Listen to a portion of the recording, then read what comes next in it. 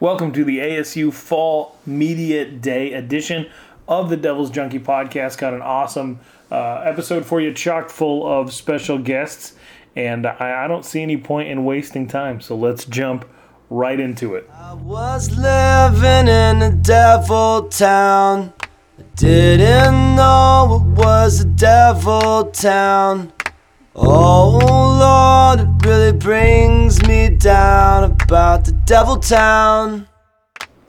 We are officially 8 practices in for the fall camp, fall practice session for Arizona State University. They were not able to go to Camp T because of weather, so they have stayed down in the valley, conducted all of their practices in the evening at the Kajikawa field outside the practice bubble there, and I've been able to attend 7 of those, as well as today's ASU Fall Media Day, where they took the time to take some marketing photos with the players and then let some of the players that came through do some TV and radio interviews. DevilsDigest.com right now just has a truckload of content. They were able to, I'm part of Devil's Digest, but we were able to sit down with Sandy Charles, Hoder Bino, Jordan Kay, able to sit down with so many players. There's so many great stories coming, but I also wanted to supplement that coverage with a podcast, and I was able to talk to 3 Arizona State Sun Devils that I feel like are going to have a very positive impact this year. Cornerbacks Taron Adams, defensive back DeMonte King, and then Stephen Miller, who's a redshirt junior offensive lineman originally from Gilbert, Arizona, who's going into his 3rd year as a starter on ASU's offensive line. So going to get a chance to talk to all 3 of them and have them share their stories with you. Highly recommend sticking around for that last Stephen Miller interview. He's not much of a talker, but him and I hung out for about 15 minutes, and he had a lot to say about the offensive line. And as any football fan knows, so goes the offensive line, so goes the season. So a lot of weight is on Stephen Miller's shoulders when actually that guy's actually lost a lot of weight this offseason. So make sure that you stay tuned for all the player interviews. 3 really great interviews. If I do say so myself, one thing ASU has always done is brought in a lot of interesting personalities.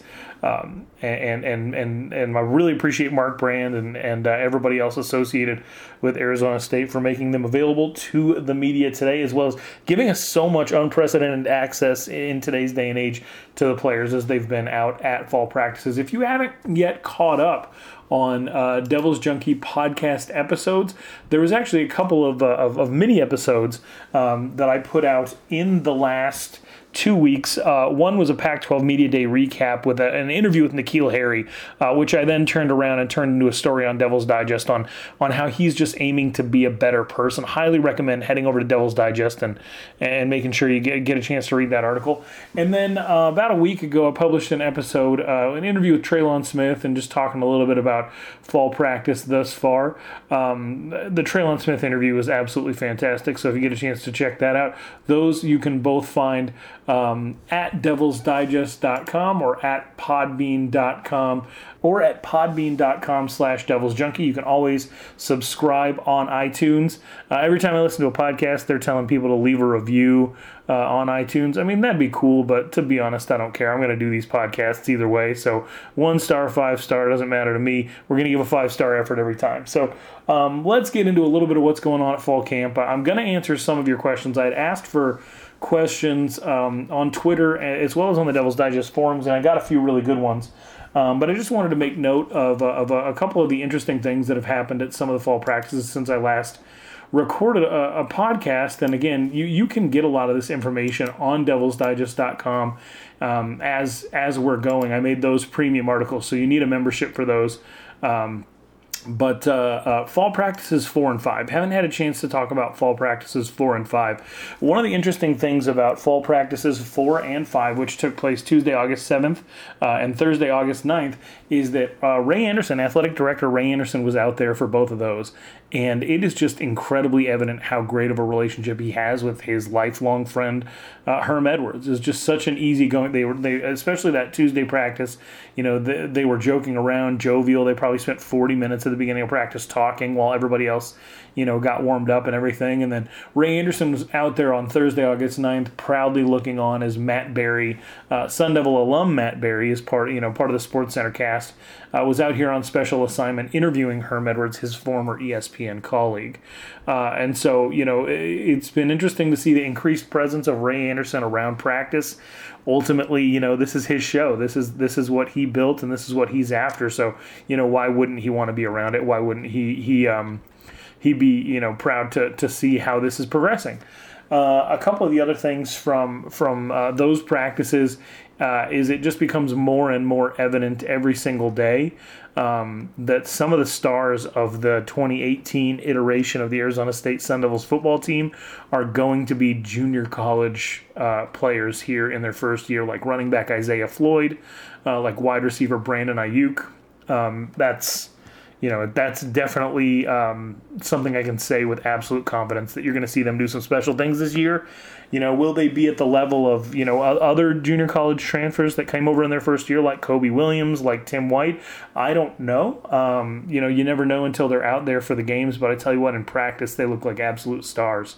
A couple other things. Looks like the quarterback number 3 position, which you have to be concerned about if you're an Arizona State University fan, because there have been recent seasons where you've had to use more than 2 quarterbacks. But walk-on Iowa Western transfer Kurt Walden, I think, is pretty much locked up that number 3 quarterback spot for now. Some of his throws were actually Division I quality, especially to Brandon Ayuk.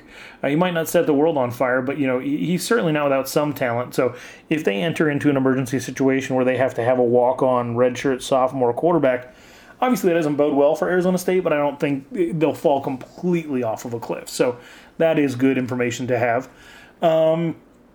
From those practices, and I think it's since been righted by kicker Brandon Reese, but he was definitely having some issues early on in fall practice. I think it's important to make a note that he's been putting a lot of backspin on the ball, really getting underneath it. And I don't know what that really comes from. I'm not necessarily sure what his methodology is, I know sometimes you see him out there drilling 60-yarders, and who knows if that throws off his rhythm or what's going on, but it feels like in the last few practices he's been able to get some of his issues kicking the football resolved, which Arizona State's really going to need this year. I think they're going to need to really depend heavily on Brandon Reese. A couple other notes. Ryan Kelly, he attended his first practice last Thursday, August 9th. His shoulder surgery is going to keep him out till at least mid-October, which is why we're even talking about, third-string quarterback Kurt Walden in the first place. I don't know if coaches really have faith in the fact that Ryan Kelly's going to come back. I know that Ryan Kelly's going to try, his darndest to get there. So that's something to definitely keep an eye on. I'm not somebody that would ever count out Ryan Kelly. I was at his first ever varsity start. That guy got sacked by Cade Van Raphorst, Van Rapper's son, on his first ever drop back. Just absolutely blown up. And then, got back up and threw 2 touchdowns, ran for 2 more, and won the game. So, that's somebody that I would never look at and say, you're down, you're out. And I think that the ASU fans should expect for him to come back and really give it a go. Let's see some of the other information from some of the more recent practices, especially Saturday night's open scrimmage that I thought were kind of interesting. First of all, I want to say that one of the things that's sticking out the most to me right now is that ASU has access to Kevin Mawai for all these practices. He's not like directly coaching the players or anything, but before every practice, an 8-time Pro Bowler, and I mean, if the NFL ever considered putting centers in the Hall of Fame, he'd certainly be there. But, they have access to this 8-time Pro Bowler and former NFLPA president that's out there just kind of giving them football and life advice. And, I mean, that's the juice that Ray Anderson was hoping to bring to the program when he paid a hefty price to fire a head coach whose foundation kind of started at the high school level in order to replace him with someone whose Rolodex was just overflowing with NFL contacts in Herm Edwards. And I think Kevin Mawai is just, I think the benefit that he brings to the table is something that we don't talk often enough about. A couple of the players that I feel like have really been standing out the last 2 fall practices. Alex Lasoya, left guard, he's really holding down the spot that a lot of people think Zach Robertson's going to come and steal from him eventually. But so far, he's doing everything right. And, maybe he doesn't give that job back. I wrote on DevilsDigest.com, he's doing the right kind of holding right now. Another surprise, Curtis Hodges, 6'7" Curtis Hodges, who I'm sure that Rob Likens, when he came in, considering Curtis Hodges was a Jay Norvell recruit, he came in saying, what am I going to do with the 6'7" wide receiver? And the truth is, Hodges just continues to be productive. He's gotten in the weight room. He's gotten a little bit bigger. He hasn't lost any speed, and his hands are good. I think he might end up being more than just a goal line package and special teams weapon. I think you might actually see him out on the field in the 2 deep for just some regular drives. Another big surprise on this team, Jarrett Caldwell, the walk-on tight end who decommitted from UNLV, came out of Chandler High and is somebody that has a lot of experience catching passes. He's got 86 receptions and over 1,500 yards just in the last 2 seasons alone. He might be the most experienced pass catcher amongst ASU's tight end group, and so he's snuck in there and he's gotten some reps with the ones, which I think is really interesting. And then there's also a story that I was able to post a link to on DevilsDigest.com when I did my sights and sounds for Saturday night's fall scrimmage, and that's that there's a guy that's actually starting on kickoff and kick return coverage named Cody French. And I just wanted to make note of this real quick before we moved on and talked about some of these interviews. Cody French is on first team in several special teams formations, and it's completely insane to think about because French graduated from the Goddard School in Roswell, New Mexico in 2014. So he's already been at a high school for 4 years. He's, I think, considered a redshirt junior on ASU's roster, and he never played college football before coming to ASU last year. He did win a championship in the 2012 season at the Goddard School, undefeated championship where he was a big contributor. But he went and played baseball right out of high school and then transferred to ASU just to be a regular student. Like, he would sit in the stands for football games and then made the decision that he wanted to try to walk onto the team, and he made it, not only once but twice. And now he's going to be getting some time, which is just wild to think about. This guy's story is pretty crazy. I posted a link to it on my sights and sounds for fall practices number 6 and 7 on DevilsDigest.com. Make sure to check that out, and maybe I'll do an interview with him sometime in the near future because it's just such a crazy story. And then on a sour note, Tyler Wiley did go down with a broken ankle in Saturday's scrimmage. This is somebody that worked for 4 years to establish a role for himself. He came out of Chaparral High School in Scottsdale, Arizona, 4-star wide receiver, never really had the speed and shiftiness to get on the field as a receiver, has been moved back and forth twice as far as his position on the field. Did get on the field early last year before they ultimately sat him out for the full year. Came in with really just a fresh, clean slate from this new coaching staff. And they've given him every opportunity to succeed, and he has been. He had, at this point at least, was considered the first string for the Tillman safety position. Something that Evan Fields is probably going to have to take over now, or was at least, I think they were at least battling for the number 1 spot. You hate to lose a player like Tyler Wiley because he, at the very least, by the players that are his age and some of the guys that have already graduated and moved on, he's absolutely beloved. The guys really like him. I don't know how the younger players feel about him, but I know that his peers, his fellow redshirt seniors, and guys who have graduated out of the program are huge fans of his. And so you can never know if he's going to try to come back and play again, but I hope he's somebody I've covered since high school, so I hope the absolute best for him moving on. That's just some of the information that you can find over at DevilsDigest.com. Make sure that you subscribe, support your local Arizona State University sports media. We're here for you. All sorts of content posted on the website today. Lots of great video interviews, lots of great stories written by Jordan Kay, written by Hode Rubino. I've got a few myself that I would love it if you checked out. I had a great Q&A with linebacker Malik Lawal, who explained to me Antonio Pierce's philosophy of business decisions, of having the freedom to go out there and try to make a play. Really proud of that interview. Another one of Kobe Williams, who had kind of told me he's sick and tired of just being a nice surprise. He wants people to know his name, and he's ready to blow up. So I wrote a story on Kobe Williams and just sort of playing second fiddle wherever he's been, but ultimately being somebody you can really depend on. Both of those are actually not behind a paywall right now on Arizona Varsity, so make sure you get over there and read those and consider joining up. So I think a subscription to Devil's Digest ultimately comes out to be like $8.33 a month when you buy an annual subscription, and I guarantee you that we will make that worth your while. But let's go ahead and jump over into some of these interviews, because the whole point of this podcast, I know we're already 15 minutes in, but the whole point of this podcast is to introduce you to 3 new players.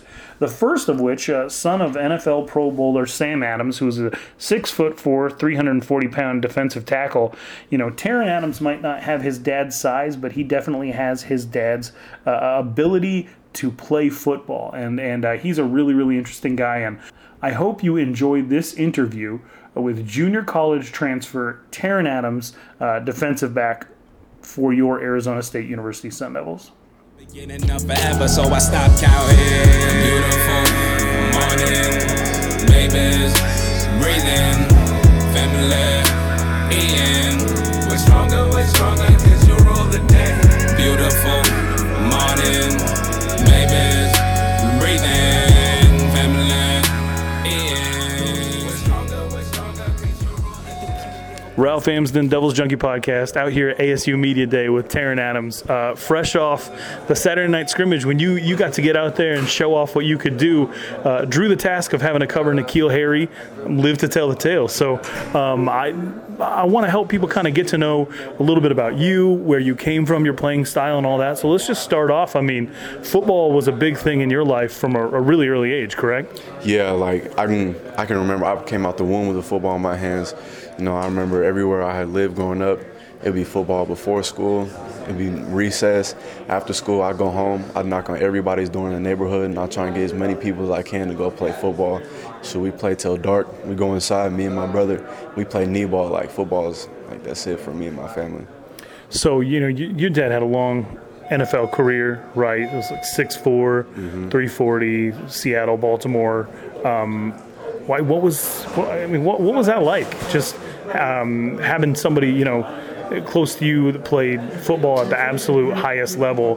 Did that was just the goal then from day one? I want to live up to this. I want to match that. Yeah, it was cool growing up. Like, I got plenty of stories I could tell, but just going and seeing like all the insides, and like being in the locker room with them, just following them around after the game, running, like going after the locker room after the game, hearing Sam. Like, I remember, I'm like I want that. Like, that was cool watching him. It was a great experience. It really was. I always wonder with people who are so close to the game from such a young age, that have seen, the biggest and the best players and the best facilities and all these different cities, when it starts to happen for yourself, when you walk into brand new facilities, Sun Devil Stadium and all that stuff, I mean, does it even check you a little bit? Does it even, is there still that kind of take your breath away stuff? Or is just this, I've envisioned this since I was young, this is just business? It definitely does, coming from like a humble standpoint, it really is like cool, and I haven't even experienced it yet, like coming out, because I got plenty of friends, even like D1 in the NFL for the last 3 years, and they all tell me like, even like no matter what, like you're gonna come out in that crowd and it's gonna get you. So I'm excited to see that. Even like coming to a practice, like we probably had the same amount of people at our practice here at D1 than we did at our Zuko game. So like I was like, dang, like I ain't never had a bunch of people come watch us practice, but even that was cool. Just like having all the fans walk around, it is a cool experience, and I can't wait to see what it holds for the future. So I got to be honest, I watched your film when you first signed, and we'll go back to talk a little bit about how you ended up at ASU in the first place. But like the first, probably within 2 minutes, I was like, man, this guy's annoying.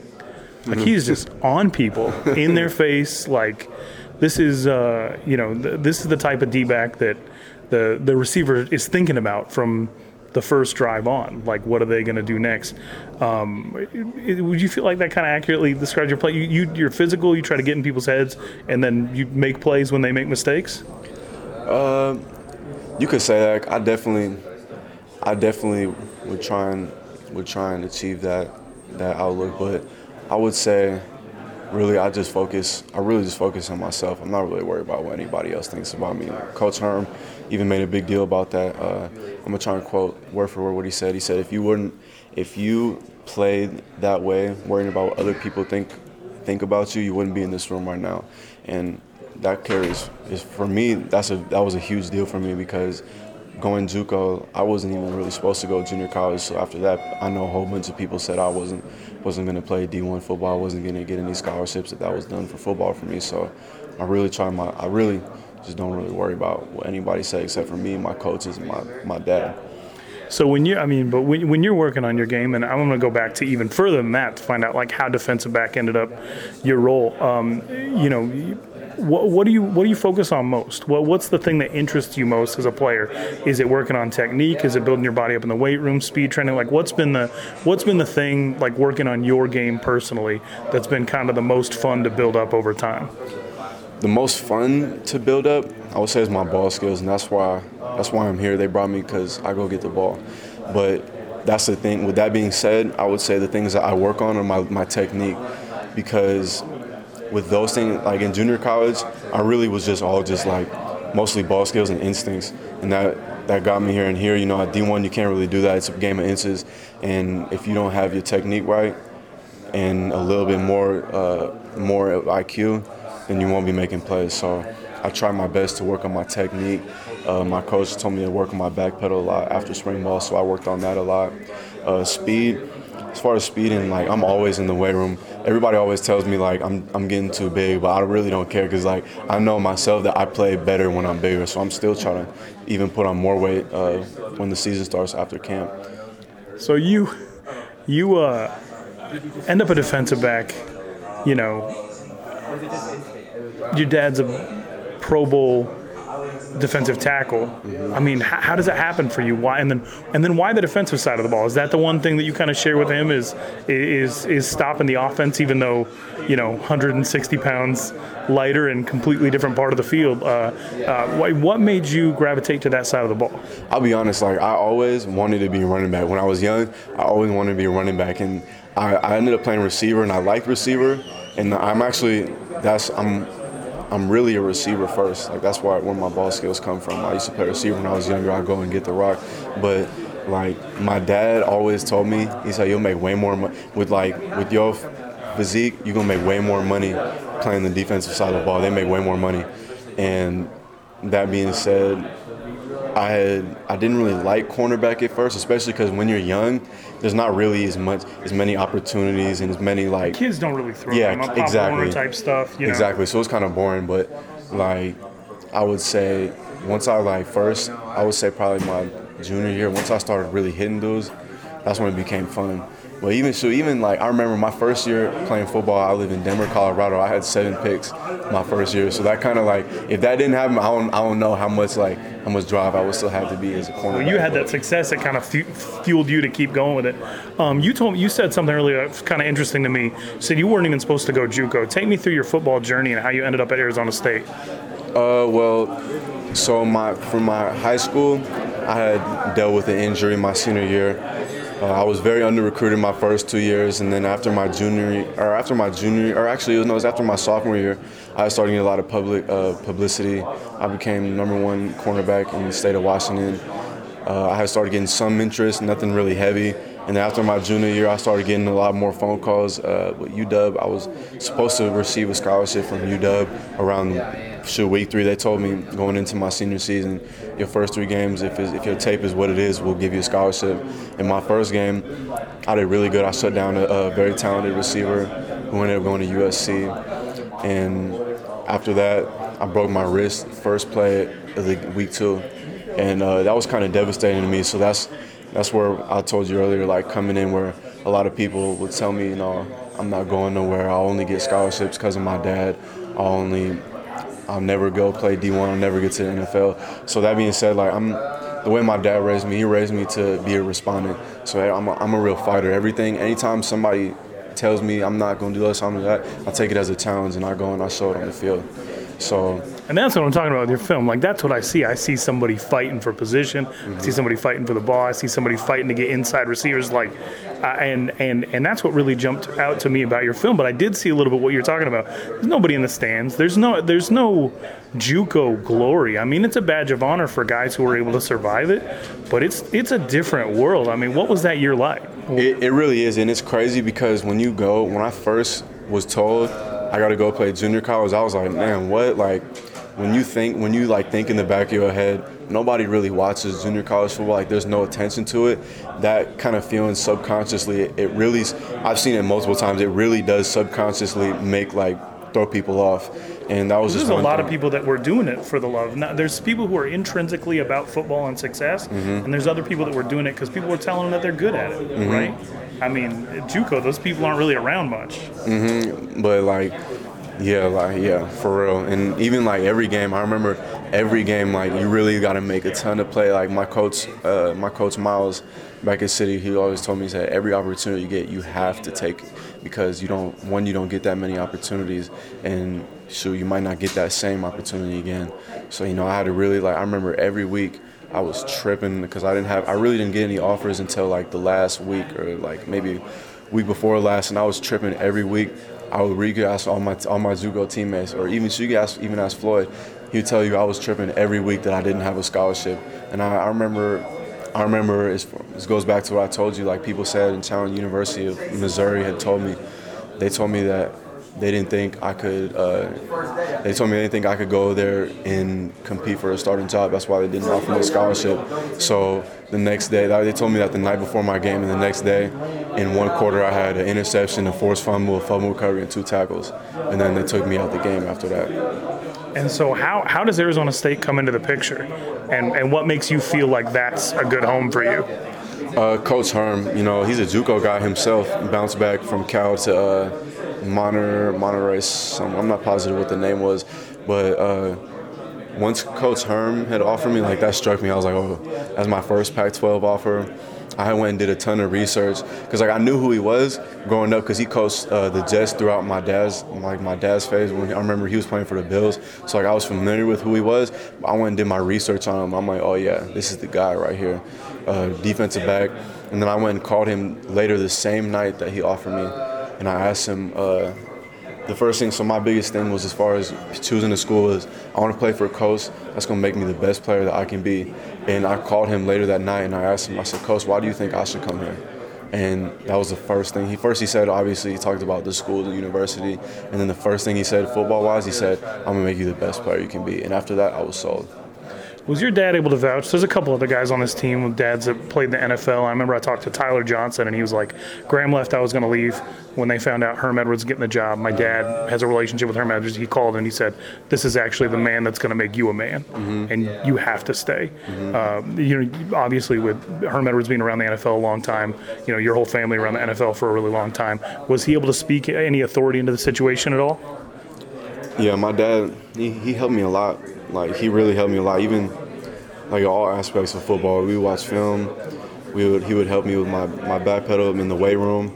So I remember in high school, he had me in the weight room for 5 hours. There was one time he had me in there for 5 hours. I was high, but now I look back on it, I'm so thankful for everything because I'm not sure if I would really be in the same spot that I'm in right now. He's helped me with everything, and he's really helped. He gave me the drive that I have, or he helped develop the drive that I have. But as far as choosing a school, he knows coaches. He knows there's a lot of politics. He knows all of that, and he knows that Herm yeah, Herm will take care of you. So that built a lot of trust even into choosing Coach Herm. So yeah. So I gotta ask, Saturday, you go head to head with N'Keal Harry. And he's bigger than a receiver should be. I always tell him he's a tight end. A little bit. I mean, he's getting to that point, 5 more pounds, and there's no more excuse to be split out like that. But I mean, what's that like? Is that something that excites you, that wakes up those competitive juices, or do you use it as a measuring stick? If I can get this guy, I can get anybody. I really like going against him because I was even talking to my dad about this last night. He said, you're not going to play a receiver bigger than him, bro. You're really not going to play a receiver bigger than him. So that's a good way to work on my physicality. But really, like, I'm not going to lie, our receivers are, like, really, really good. And we even just got a new one, Brandon Ayuk. We really got some good receivers. Terrell Chapman, Frank Darby. And the thing that I like most about going against our receivers is, like, we have very different types of receivers. So where you got Curtis Hodges, he's a 6'8" dude. So that's perfect for me to work my skill set on tall receivers. You got Terrell Chapman. He's a real, like, I'd say he's more of like the average size receiver, but he's got really good routes and he's quick. So that'll help me like work on like, he like another Pac-12 receiver. Frank Darby, he's like a really strong receiver. So that helps me with that. And then you got Brandon Ayuk, he's like, he's newer, but he's really fast too. And then you got Nikhil, who's just, he got the size and he got the ability to go get the ball. So, and then you got slots to chase around like Newsome and all that stuff. Yeah, so and then Kyle Williams, like I'm telling you, we really have like, there's not a certain type of receiver that you'd see somewhere else that we don't have. Like Michigan State, I know they got big old receivers. We got Nikhil and Curtis, so that's perfect. So, last question is just what you envision for yourself. Because you brought up what Herm said, don't let anybody else define what it is that you're doing here. So what are you doing for yourself? What are your goals for yourself? What do you see yourself? Like, what are you working toward? My goal is to become the best player that I can be here. Because as far as, like, starting or going to the NFL, all that will take care of itself. But I can only control what I can control, you know what I'm saying?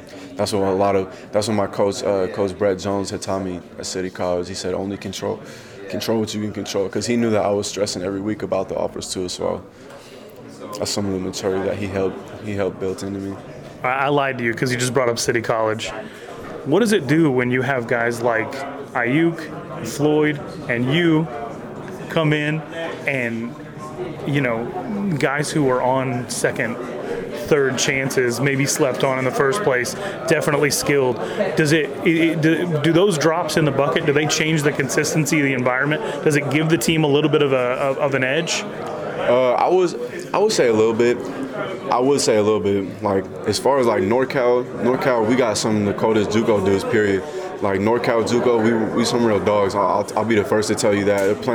There's so many NorCal junior college players that were slept on that didn't get big offers. So even on my team, like City College specifically, we have dudes that's 2s and 3s that are Division I players that won't even get the sign just because they got another D1 player right in front of them. You know what I'm saying? That's crazy, man. Well, thank you so much for your time. Looking forward to seeing what you can do on the field. Yes, sir. Thank you. Nice doing it with you too.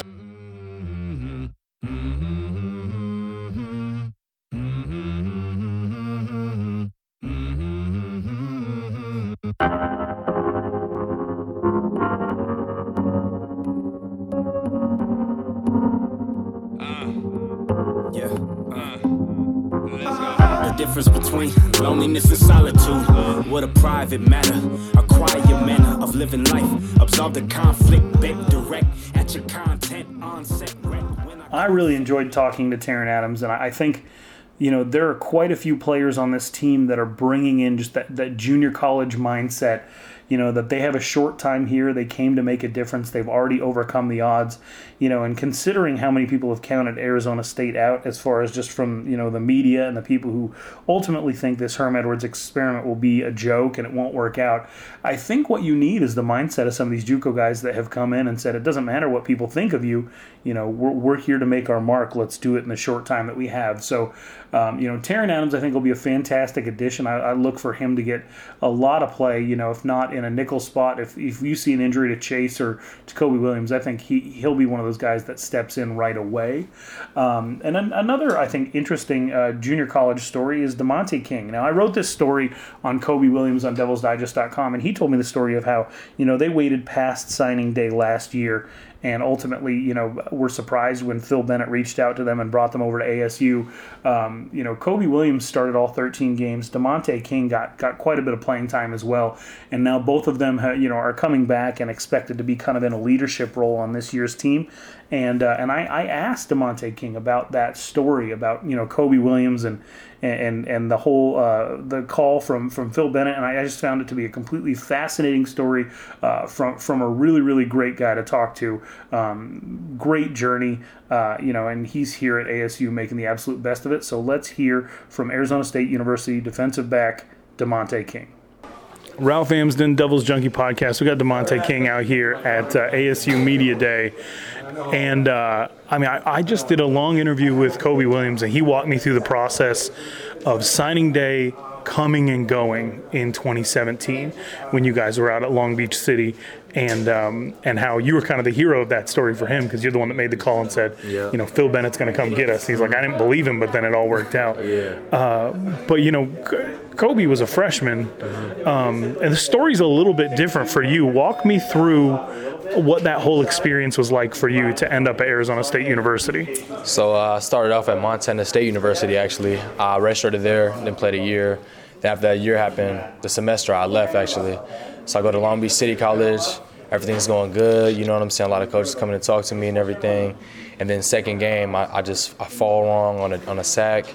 I tear everything in my shoulder up, and from there, I just thought it was over with. You know what I mean? It wasn't healing right or anything like that. I couldn't figure out what's going on. So, like you said, signing day came and went, and I watched dudes from other JUCOs and my JUCO sign. I really couldn't believe it. I went from starting as a freshman at a D1 program to not signing, and I'm seeing all this stuff, and it's just so crazy to me. So, but at that point, man, I really thought my career as a football player was over, and it was really crazy because I played football my whole life, and I felt like just one injury just took me out of my game for the rest of my time.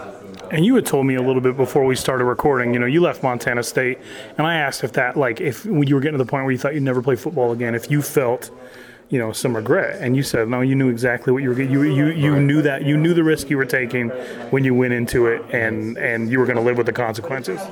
Definitely. I knew what I was getting myself into. When I went to JUCO, a lot of people was telling me, man, what if you do get hurt, this, that, and the other. And I told them, man, it is what it is. I'm going to do this on my own terms. I'm taking a gamble on myself. You know what I'm saying? I'm betting on myself, basically, because I really felt like I played at a bigger level, and I felt like I deserved that because in high school my recruiting didn't go how I wanted it to.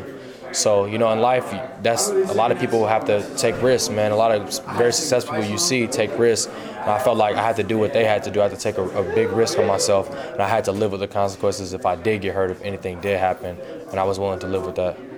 So tell me about the day the phone rings and Phil Bennett's on how does something like that happen? Oh, man. So the day the phone rang, actually I had got a follow from one of the assistant coaches on Twitter, and I was like, okay, this is pretty interesting to me. I had after signing day, you know what I'm saying? It's out of nowhere. I got to follow one of the assistants, and then Coach Bennett had called me 2 weeks later. He's like, is this DeMonte King? Boom, boom, boom. I'm like, yeah, and I really couldn't believe it. I was like, man, how is this happening? You know what I'm saying? Everybody, a Pac-12 school, you know what I'm saying? I just really could not believe it. So he didn't offer me then, but he was like, send me your tapes, send me your transcripts, boom, boom, boom, we're going to get you in the system. I'm like, all right, maybe he's just looking. But I was still excited, man, you know what I mean? So that happened. We talked almost every day for 2 full weeks. He's like, all right, we want to bring you on a visit. I come to the spring game.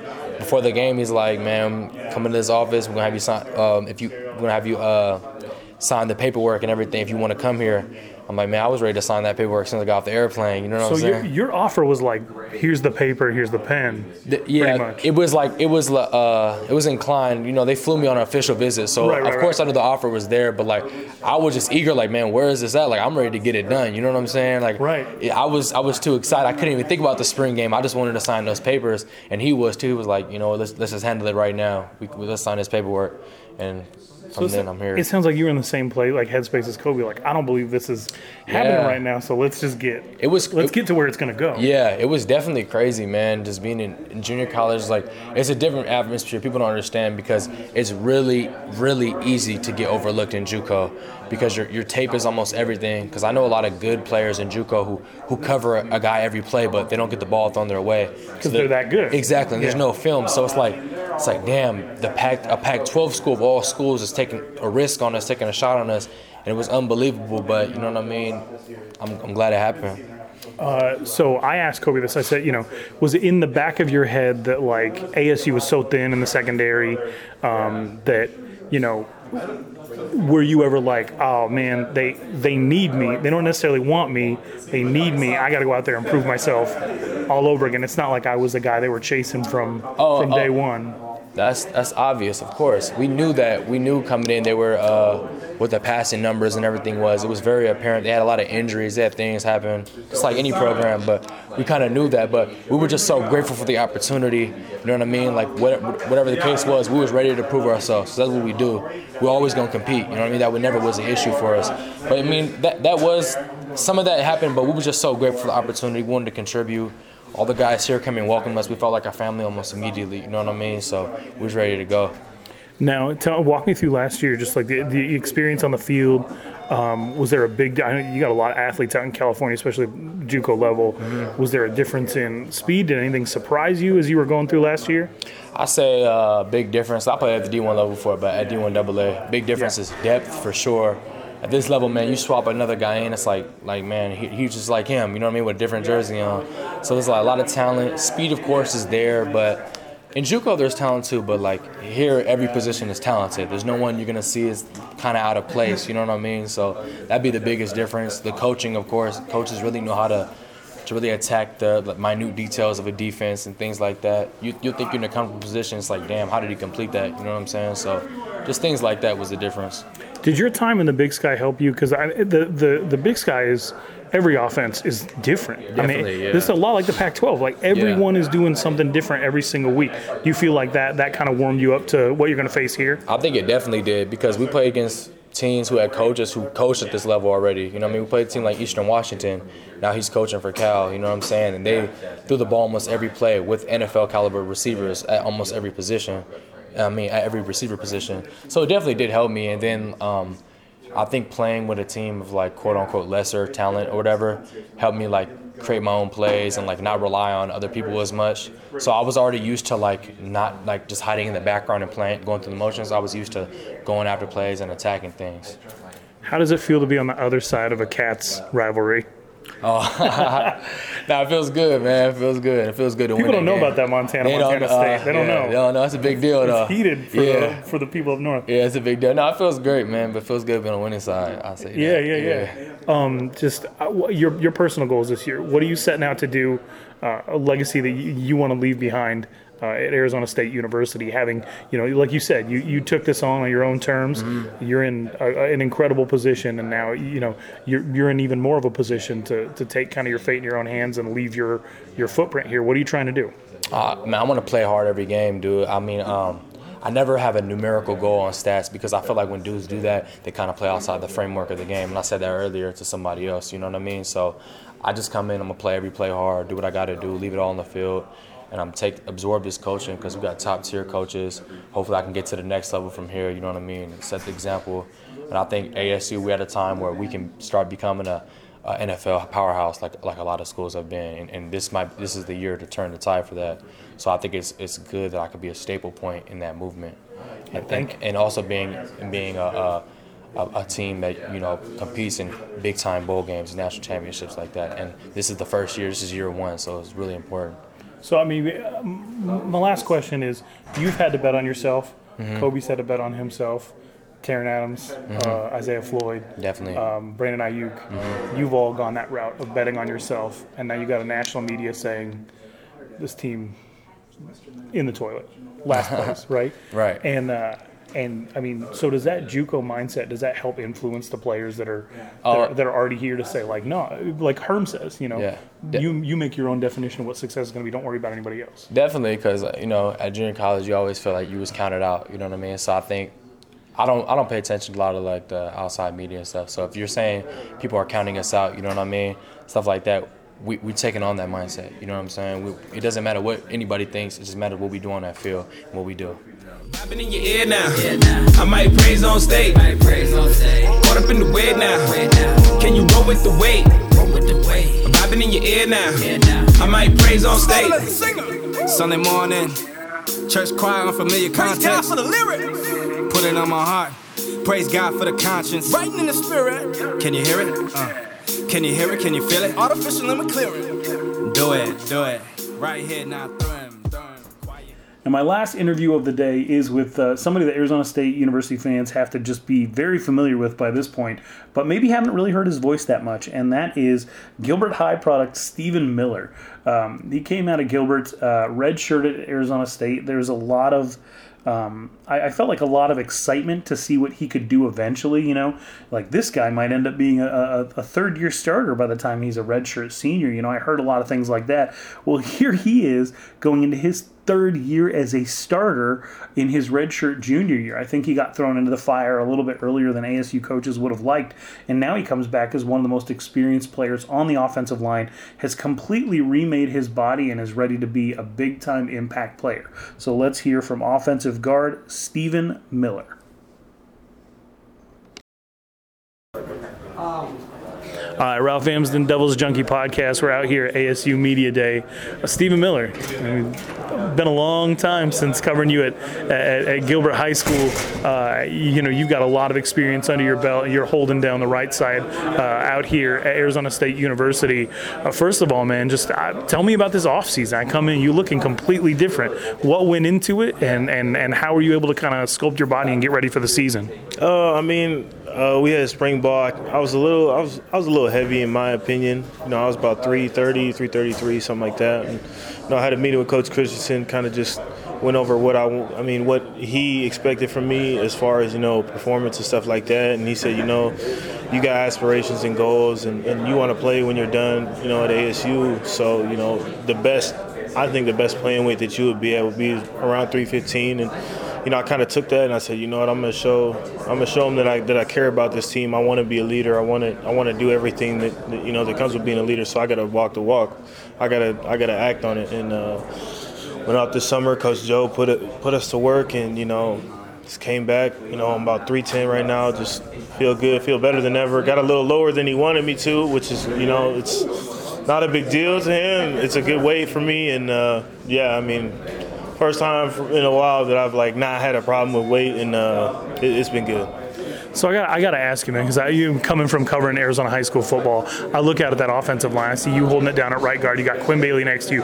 Casey Tucker comes back over from Stanford, and it's just, I mean, it's Arizona representing out there. What's that like to be probably the unit that more than any other? I know Nikhil gets the glory or whatever, but more than any other, this is the unit that's really representing the state of Arizona. I mean, take a lot of pride in that. I know definitely Casey, you know, coming back was huge for us. I think, you know, just as far as you know, his reputation when he went to Stanford kind of hurt, but, you know, it is what it is. It's good to have him back, and, you know, having 3 Arizona guys on the offensive line, it's amazing. And we got other guys that can play as well, and you know, we got a unit that is filled with, you know, guys from Arizona, so it's really fun. It's good little, you know, you get to have a little bit of, you know, joking, and you get to play and mess with people about, you know, what high school they're from, but it's all good. It's all love, and we have a little bit more cohesion than some of the other guys, in my opinion. But it's good.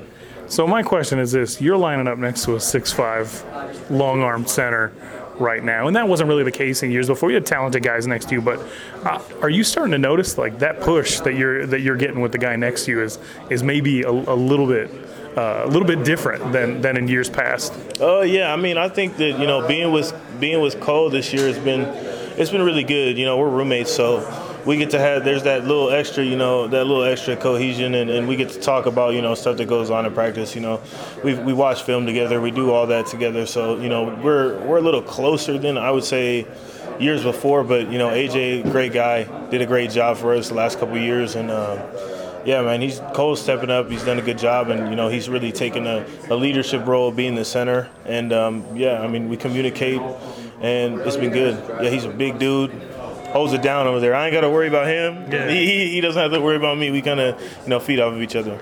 I always felt like you kind of got thrown into the fire earlier than most offensive linemen do in your time here. Like, you were getting quite a few reps as a redshirt freshman, correct? Oh, yeah, definitely. And so, you know, you're in a situation where as a redshirt junior, like in this conference, you got more experience than probably 90% of the offensive linemen that you're going to be seeing week to week. How have you grown, and how has your mindset changed over time here, just getting all those reps? I mean, a couple of days ago, I watched some of the film from 2016, and I was like, wow, like, that was a completely different football player. And, you know, you always say, like, you know, you got to learn from practice and you got to do a lot of things, you know. You have to progress. Obviously, you have to progress throughout practice, but, you know, I think that I learned a lot, and most of the stuff that I learned was, you know, in those game reps that I got early on, you know, kind of got to see, you know, what I was set up, you know, what I was set up to play against the next season. And then last year came around and played all season, and I was able to see some really good defensive linemen, and I think that's helped me. And even now coming in, you know, still trying to get better every day. Obviously, I have little things that I have to correct, and I just think that, you know, I've come a really long way as far as, you know, just every little things in the game and general. I mean, when you've been on the field so long, you start to see things that you didn't notice before. Start to feel the game. You know, you can just kind of get a feel for what's going on the field. And yeah, I think it's definitely showing up just in communicating with other people on the offensive line and just seeing how the coaches want to operate. So it's been good. You've had a lot of guys move on that you've been around to you know, have some serious success.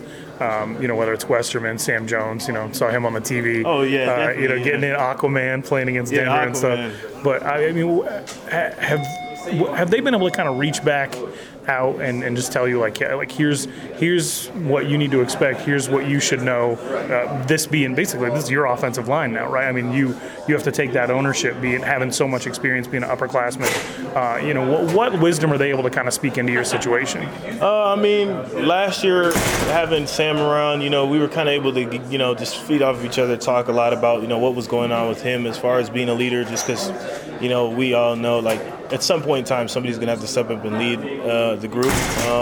I get to talk to Jamil Douglas every once in a while and kind of, you know, just feed off of him, see it's just that, you know, being able to see those guys and what they're doing and how they're, you know, being successful after football. You know, they did everything the right way on and off the field, and they didn't really have to talk too much about it when they were in the meeting rooms. They didn't have to do any of that. It was just like, you see them go do what they're doing, and you don't really have to, you never have to worry about them doing the wrong things. And that's really kind of the way that I think a lot of offensive linemen in our group, especially Quinn is really the same way, Cole's the same way. You know, we kind of just we want to be the guys that you never have to worry about, and we are expected to go, you know, we're going to go out there, work our hardest, and do everything that we can to, you know, not affect the game in a bad way and do things the right way.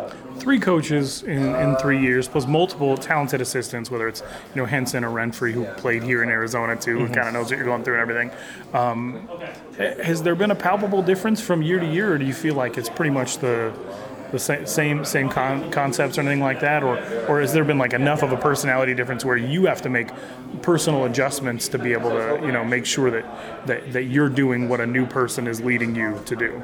I think offensive line wise, that last year was really a huge change for us. You know, just Coach Sale, great dude, different type of energy, and you had to match it. You didn't necessarily have to match it, but you just had to understand where he was coming from and how he was gonna react if you did certain things. So you had to be smart about the way you played. You had to do things the right way all the time. And with Coach Christensen, it's kind of getting a different vibe. It's a good thing. You know, I think that all the coaches, you know, we have just a more, not necessarily relaxed, but more player-friendly environment. And yeah, he's been really helpful with us. You know, just kind of lets us, you know, experiment practice at a time where you get to kind of see what works and see what doesn't. Because if you don't do something in practice, you're definitely not going to do it in a game. Like, it's just, that's just how it is. You know how it is.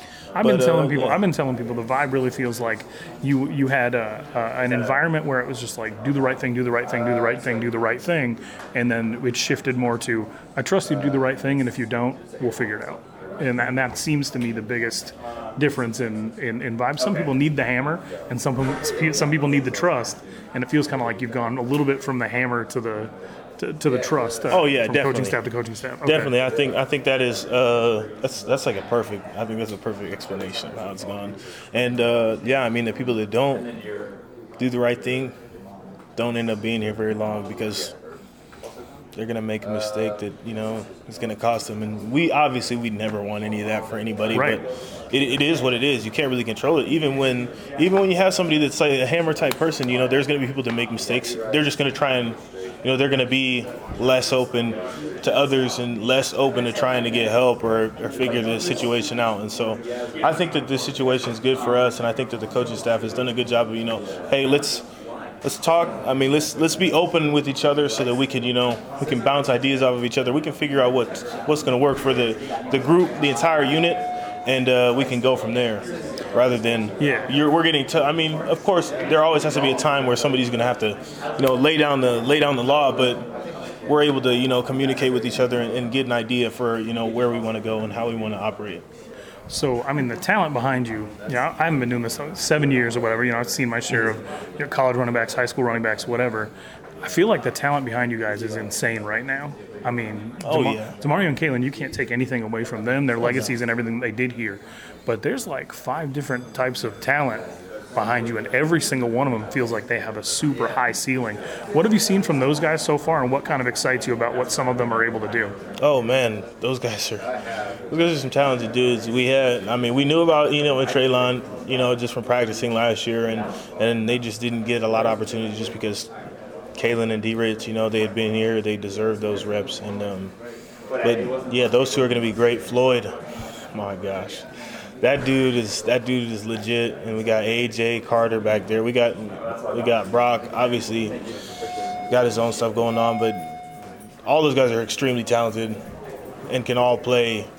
They could all play in the Pac-12 anywhere, and it's amazing to have them here. So you got to do something a little bit different for Eno than you do for Treylon, because Treylon, I was like, oh, this is going to be a change of pace guy. And the more I watch him, I'm like, no, he's probably going to be his own thing, earn his own reps, like make his own way. He's not just going to be situational. That guy gets in and out of holes really, really quickly. But you feel like it's just you do your job, they make it work after that? Yeah, I mean, sometimes I don't even realize that they switch running backs. I think that yeah, I mean, they all do a good job of, finding the holes and then making it work after that. I think that, it will be very interesting to see how they split up the reps, and that's probably the only thing that's really keeping them up at night is, we got so much talent. How are we gonna spread the wealth? You usually seem pretty unbothered, and I think you got people out there that are reacting negatively to the idea of Herm Edwards coming back to coaching. Take a team that went 6-3 in the Pac-12 last year, brought back pretty much the whole offense, and said, "No, you're last." Does it feel like disrespect? I know Herm Edwards has told you guys, don't worry about other people's expectations, but does it feel silly to you, at least on some level? Like, is it something you just kind of have to shake your head at? You got to just got to kind of take it as it is. Coaches change, players change, and the funny thing is everybody that says we're going to be last in the South is like, they forget that we have basically our entire offense coming back. Right. It is what it is. You can't really change it. You just got to go out there and play. And it doesn't bother me. You got to just laugh it off. It feels like it's more funny than angering. Like that it's not even bulletin board material. Because it would be like saying, someone calling you broke when you know you have $5,000 in your pocket. Like I don't have to pull my wallet out to prove it to you. I know them. But okay. So I guess my last question would just be your expectations for yourself this year. You're playing a little bit lighter than you did before. I know you as you were getting bigger in high school, you still don't want to give up the athlete role. Like you still don't want to give up receiver and stuff. Now that you lost the weight, you feel like I'm gonna go catch some passes. Yeah, jokingly, I was like, hey man, let me carry the ball, let me do something. But I just want to have I just want our team to do well, and we got a lot to prove. We came off of obviously the bowl game really was not definitive of who we are as a team, but we got a lot to prove, and I think we're gonna do that this year. Look like cursing, now I'm staring at this verse. Now Christ's struggle gon' leave me more humble. Sin upon my head, repentance coupled with faith. Trusting in the name, forgiveness embedded in grace. Counting costs with benefits, spirit headed, now I'm steadfast. I appreciate you hanging in for those interviews, and let's just go ahead and get to this Q&A section. I had asked you to send me questions in the DevilsDigest.com Premium Devils Huddle forum, as well as on Twitter, and so I'm going to go through these one by one and answer them to the best of my ability. So we got Sun Devil Rob as part of the Devil's Digest community. He said, with Ayuk and Thomas, Coach Edwards and the revised staff are showing a real knack at finding talent. This seems a major change, as it seems we've had mediocre results in recruiting other than Harry, even with touted recruits. I know it's still early, but isn't this the brightest spot with the hiring of Coach Edwards? Talents wins games, right? To rephrase that question, I think it's saying like, hey, Herm Edwards is the one that's discovering some of these guys. Do we give him more credit than we gave Todd Graham for, what he was doing? And Todd Graham really struck gold with a lot of junior college guys. Demarius Randall obviously being one of them. Marcus Hardison, Jalen Strong, Tim White. There were a lot of guys that came in and had an impact from the junior college level, and I think you have to kind of give him credit for, Kobe Williams as well, and DeMonte King and Jamarcus Rhodes played a pretty big role on last year's team, and so I don't know if I've seen a vast difference in what Herm Edwards' staff has been able to accomplish with bringing in junior college guys since Todd Graham left. I will say that while Brandon Ayuk is very, very good in practice, that's got to translate to the actual game. And Tim White was able to do that for 2 years and is ultimately with the Baltimore Ravens right now. So I think it remains to be seen. As far as saying that ASU had mediocre results in recruiting, even with touted recruits, I think is a way of saying like, hey, ASU didn't develop some of these 4-star guys that they've had come in, maybe like KJ Jarrell or Tyler Wiley or things like that. And I completely understand where you're coming from there. But as far as recruiting, I think the jury's really still out on this staff. We got to see how they finish in the 2019 class, and we got to see if they're ultimately in contention for the elite kids like they kind of promised they would be for 2020. So I think, you hit on some recruits, you don't hit on others, and I think that's ultimately what Todd Graham had going on for a while, and and really what Herm Edwards has going on right now. He's hit on a couple of these junior college guys, but it's still early. We haven't seen what they can do in a game. He still hasn't coached a game yet, so I don't want to get too ahead of myself as far as saying Herm Edwards is doing better than anyone, because ultimately you got to see these guys in action. Next question, Tyler Wiley, will he ever play for us again? I addressed that a little bit earlier on. I think it ultimately comes down to whether he wants to stay at ASU or not. I mean, he could probably get a medical red shirt, come in for a 6th year, but a lot of the guys that that he kind of admires and that have a lot of admiration for him are all his age and or older and already gone out of the program. So, is he going to want to stick around and watch guys like Manny Wilkins and other players move on without him, and he stays at ASU just for the shot at finally getting on the field? That's the big question, and that's not really something that I'm confident answering right now. I do know that he's not going to play again this year, and depending on how his rehab goes, maybe he does or does not even consider attempting to play again. We'll see. But if I had to venture to guess, I'd say that with the people that he's close to and the fact that they're probably all going to be moved on to different stages of their lives, it would be difficult to see Tyler Wiley coming back for a 6th year at ASU. Another question on DevilsDigest.com from Santan Devil. The Sparky package, do you think it left with Coach Todd Graham? If employed this season, who runs it? Nikhil, Eno, Brock? I will tell you, I absolutely think that you're going to see the Sparky package. You will see direct snaps, and I think probably the best person to get their ball in their hands right away and let them make some moves is going to be Eno Benjamin. So I would say expect to see it, and ultimately I expect that it would be Eno handling the ball. Another question, how many running backs should we expect to see get carries each game?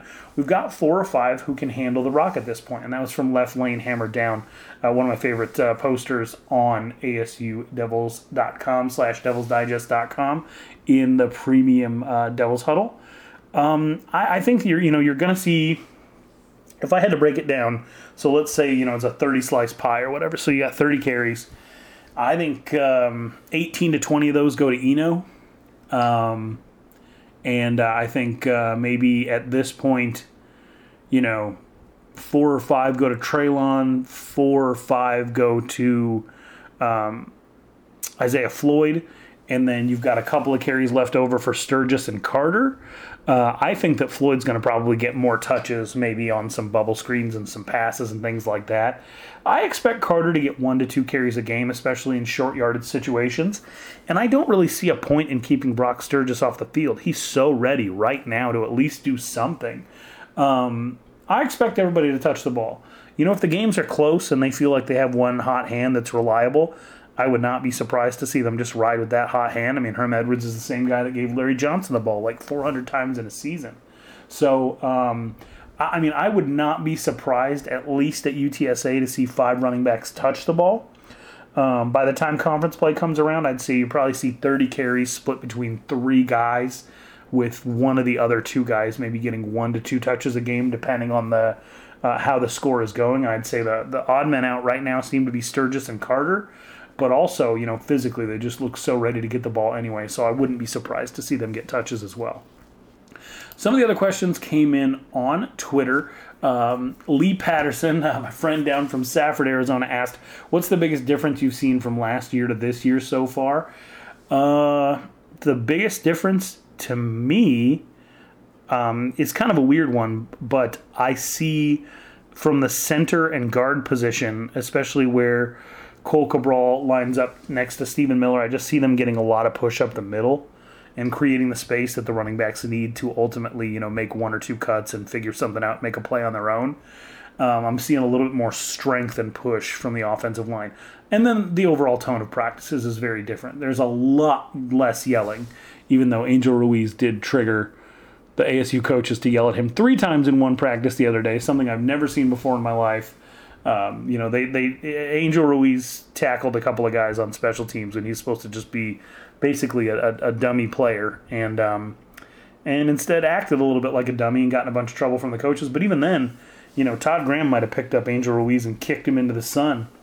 They just told him to get off the field, and from everything that I heard afterward, that they made him feel better about it and told him go get him next time and everything like that. But just the tone of practice is a little bit more.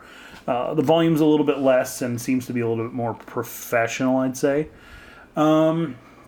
Which players seem to be adapting to the 3-3-5 system the quickest? That's from Justin Prestigard on Twitter. I would say that the couple of the linebackers seem to have a pretty good handle on it. I'm hearing that freshman Merlin Robertson can play all 3 linebacker positions right now. I would expect him to start. I think that Malik Lawal has a pretty good handle on what's going on. Nick Ralston seemed to have a pretty good handle early, but he might have slipped down on the depth chart a little bit. But I think the linebackers probably have the best handle on what's going on right now. And then somebody else with Darius Slade kind of hobbled with a little bit of an ankle injury right now.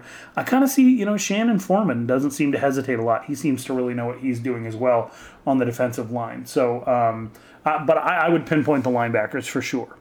This one is from Jake Johnson. From what have you seen, how are the players responding to Herm Edwards versus how were they responding to Todd Graham?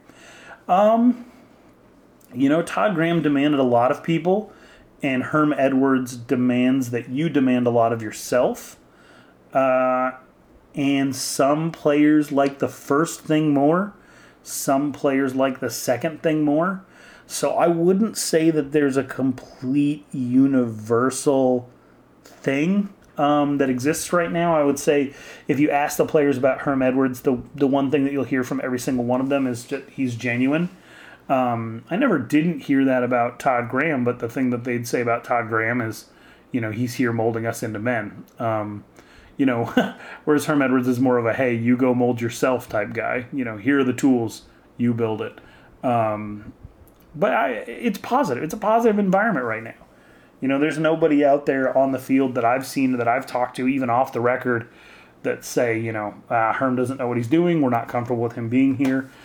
Pretty universally, unanimously liked by everybody. This one's from @TruePlayoff, Soul Kid on Twitter. One of the reasons I did not like the Herm hire was his in-game coaching or lack thereof in the NFL. How is this staff going to adjust in-game versus the likes of Chris Peterson and David Shaw? That's the question. That's the question that I can't answer until I see it. How well are they prepared to handle adversity? Is Rob Likens, who I had a Q&A with, you can view that on devilsdigest.com. how ready is he to make the necessary adjustments in game? You know, these coaches are all about keeping things simple and really leaving it up to the players to ultimately make the plays that they need to make. You know, the in-game adjustments and the actual chess match is the great unknown. It's the one thing that I think that a lot of people don't feel like they have faith in this coaching staff. Otherwise, why drop a team that's basically returning their whole offense to be, you know, last in the Pac-12 South, even though they went 6-3 in the Pac-12 last year? You know, why do that? And I think ultimately it comes down to they don't believe this staff can handle in-game adjustments and things like that. Well, guess who really had a hard time with over-adjusting? And, you know, that was Todd Graham. So, I mean, you would have to go probably a long way to be able to match some of the last staff's shortcomings when it actually came to making adjustments. The last staff was incredible at preparation. They knew what the other team was going to do before they even did it. The only problem is, you know, they jumped the gun so much. A play would come in from upstairs, Todd Graham would change it on the way into the field, and all of a sudden there's miscommunication and big plays. So I think what a lot of people aren't factoring in is the in-game adjustments was really the weakest part of the last coaching staff's repertoire. Will Herm Edwards be worse than that? Probably not. Probably not worse than everybody, which was kind of what ASU was there for a while. So even if they do struggle in that area, I don't see it being as big of a factor as it was when, you know, ASU was predicted to go out and win a national championship or compete for a national championship in 2015 and basically faced just a ton of issues with in-game adjustments. Do I expect Herm Edwards to be on Chris Peterson and David Shaw's level? No. Do I expect Herm Edwards to be on Todd Graham's level of, you know, making so many errors with all the adjustments? No, I don't. I think it'll be fine. And last one, Lobo Jangles. I love this question. I always felt that Coach Todd Graham's system was so risk averse that the players played tight, petrified of making a penalty or turnover when they didn't perform optimally. What do you think we should anticipate under the Coach Herm Edwards staff? Any signs of what to expect? Well, I just explained that Angel Ruiz from Sunrise Mountain, a walk-on freshman receiver who turned down his scholarship to Ottawa to come walk on at ASU, bet on himself. He just had just the absolute worst practice I've ever seen in my entire life. He hit a guy on an onside kick. He tackled Brandon Ayuk for no reason all the way down the field on a kickoff, and then he forgot to go in on punt coverage. And he just got, I mean, he got ripped by the coaches 3 times in one practice, and at no point during any of those 3 times when he was getting yelled at by coaches was it anywhere near even the level of animosity you'd see, you know, Todd Graham have for a guy when he'd pull him out on national TV and curse the kid's mother right there on the sideline. So I agree. I think there was a fear of failure under Coach Todd Graham, but at the same time, a lot of guys were able to overcome that fear of failure and really perform under pressure. And in the pressure cooker that is college football, you had a team that had enormous discipline problems under Dennis Erickson, not really have those same discipline problems under Todd Graham. So the pressure is good. You know, the whole saying about pressure making diamonds or whatever. But yeah, there was a fear of failure, I think, and now there's like freedom to fail.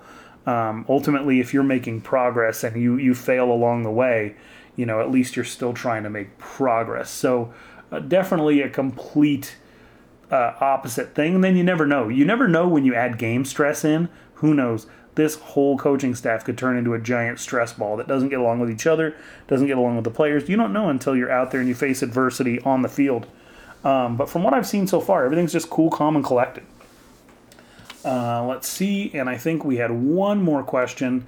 This one is from David Sveland. Is the Vegas season win total of 4.5 to 5 wins a bit too low?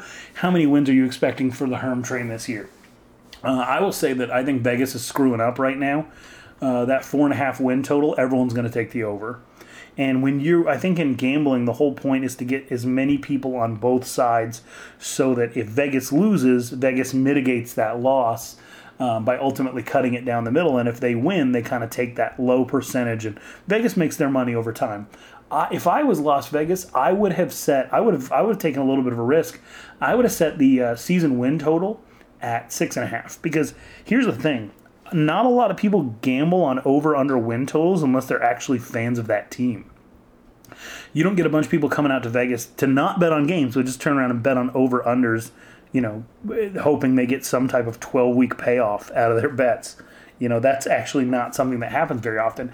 It's mostly the fans that are betting on whether or not their team is going to be over a specific win total. And I think Vegas is going to get their ass kicked on this. If you have online casino books and regular casinos setting ASU at 4.5 wins, this is a 7-win team.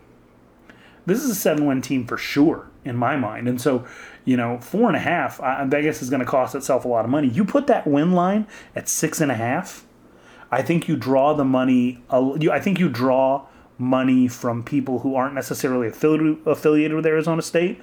I think you draw a lot of bets on the under, especially with just the media speculation and circus surrounding. People think that Todd Graham would have been fine here, and that Herm Edwards is absolutely going to sabotage the program. I think you'd had a ton of money pouring in on the under if you put it at 6.5.